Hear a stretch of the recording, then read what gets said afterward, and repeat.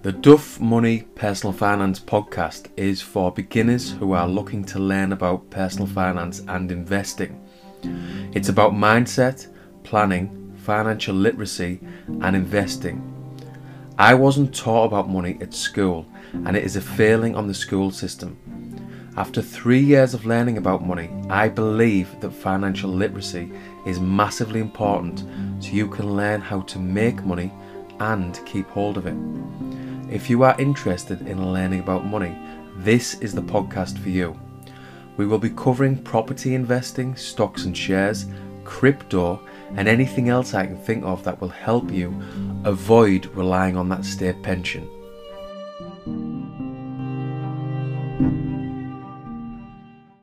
Podcast 30, a Duff Money history lesson on money.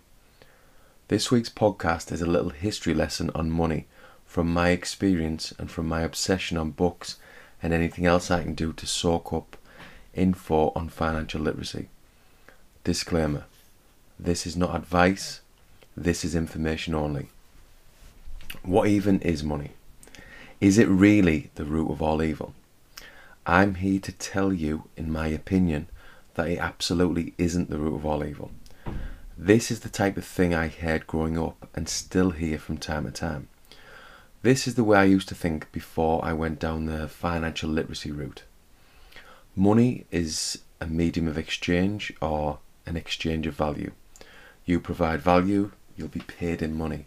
Provide more value, you get paid more money. In terms of commodities like gold and silver, money is also classed as a store of value.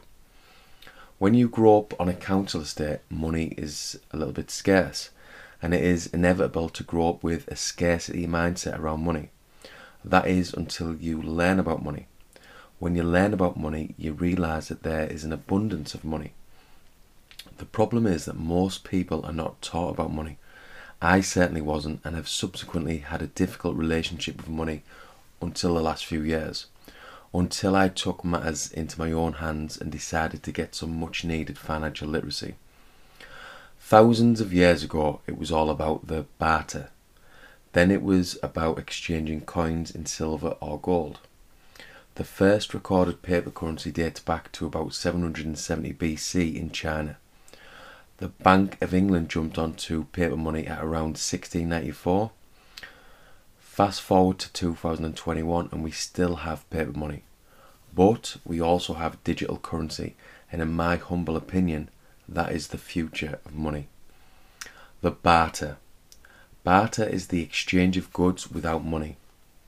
This is what happened before money. Back in the day, you would have had to exchange goods or services to get something you wanted or needed. Let us take food for example. You might have been able to grow your own and be quite self-sufficient if you had suitable land. This effectively meant you were a farmer. But what about clothes or shoes?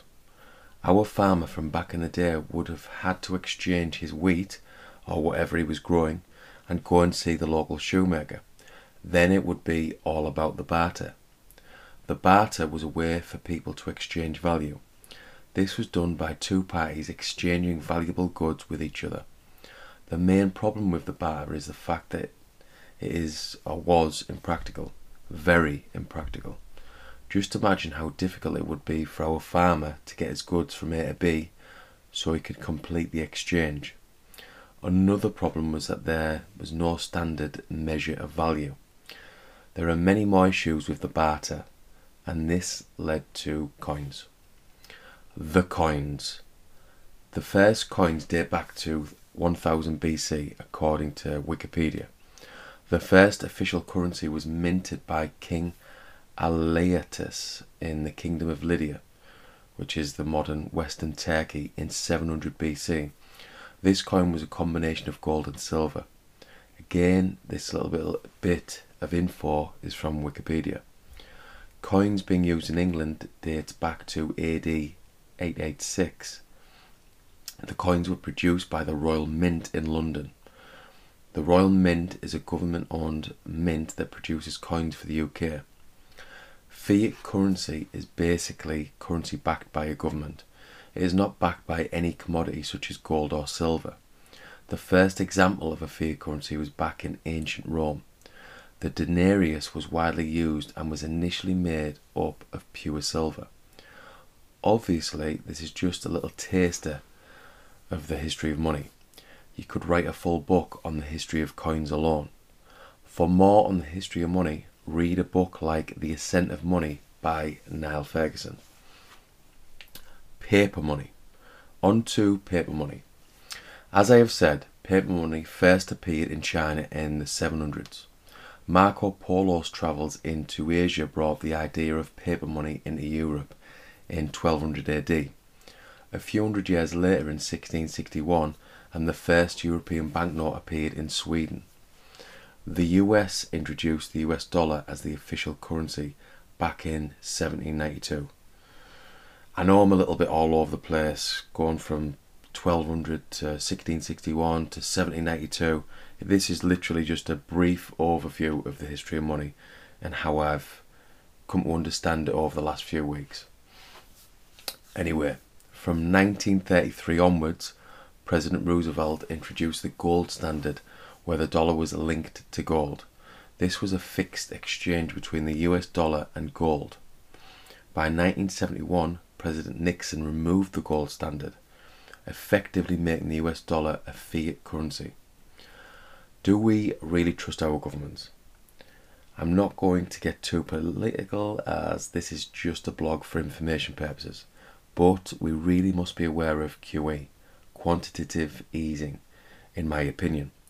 Basically, governments like the US and the UK printing a lot of money and devaluing their respective currencies. This is leading to inflation and what many believe is going to be a big reset, or the big reset. This is only speculation at this stage, but this leads us nicely to a little story from back in the day, from ancient Rome.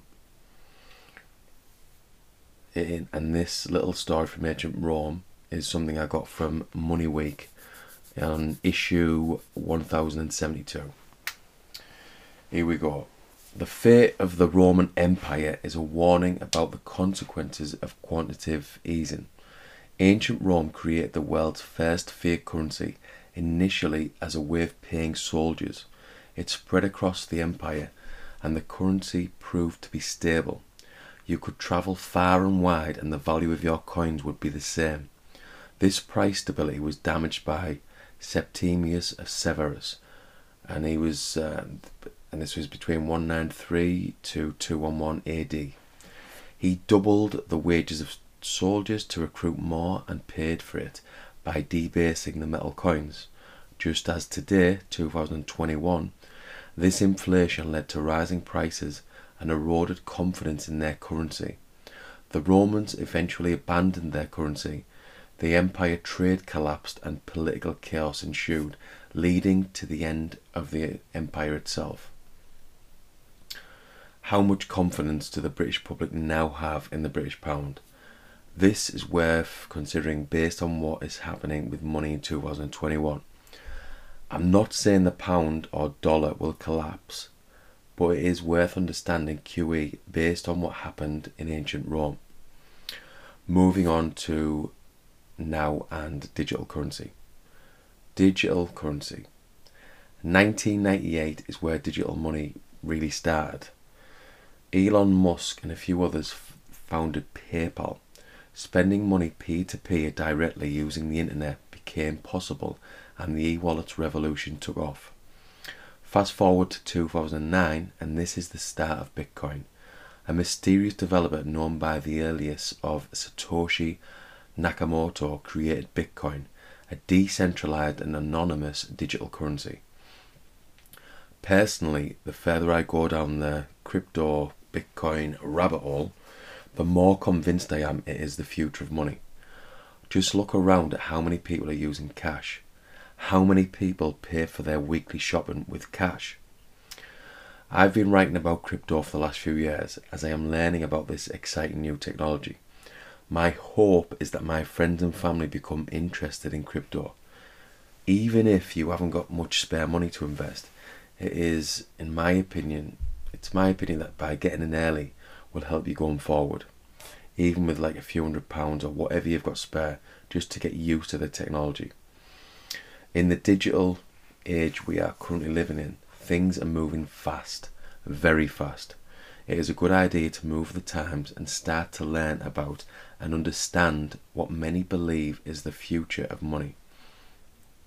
What to do and what will more money do for you? Money is a tool that will buy you more time to do what you love with the people you love. When I get to financial independence, there will be no more working away. I will have my target monthly income from passive income, and that will buy me the time I'm looking for. What would more money do for you? And how will you get that extra money you are looking for? For me, I am pushing hard towards financial independence with property investing, index investing and crypto assets. In addition, I'm learning about business so I can get a little side hustle going. To get more money, I think it's important to understand money. Financial literacy is important and will help you get some financial independence. This week's podcast was just to give you a little Duff Money lesson on the history of money. If you've found value in the content, please leave an honest review. Understanding money is a big deal, and as I learn more and more about it, the intention is to pass that info on via Duff Money. For more Duff Money, visit duffmoneylimited.co.uk.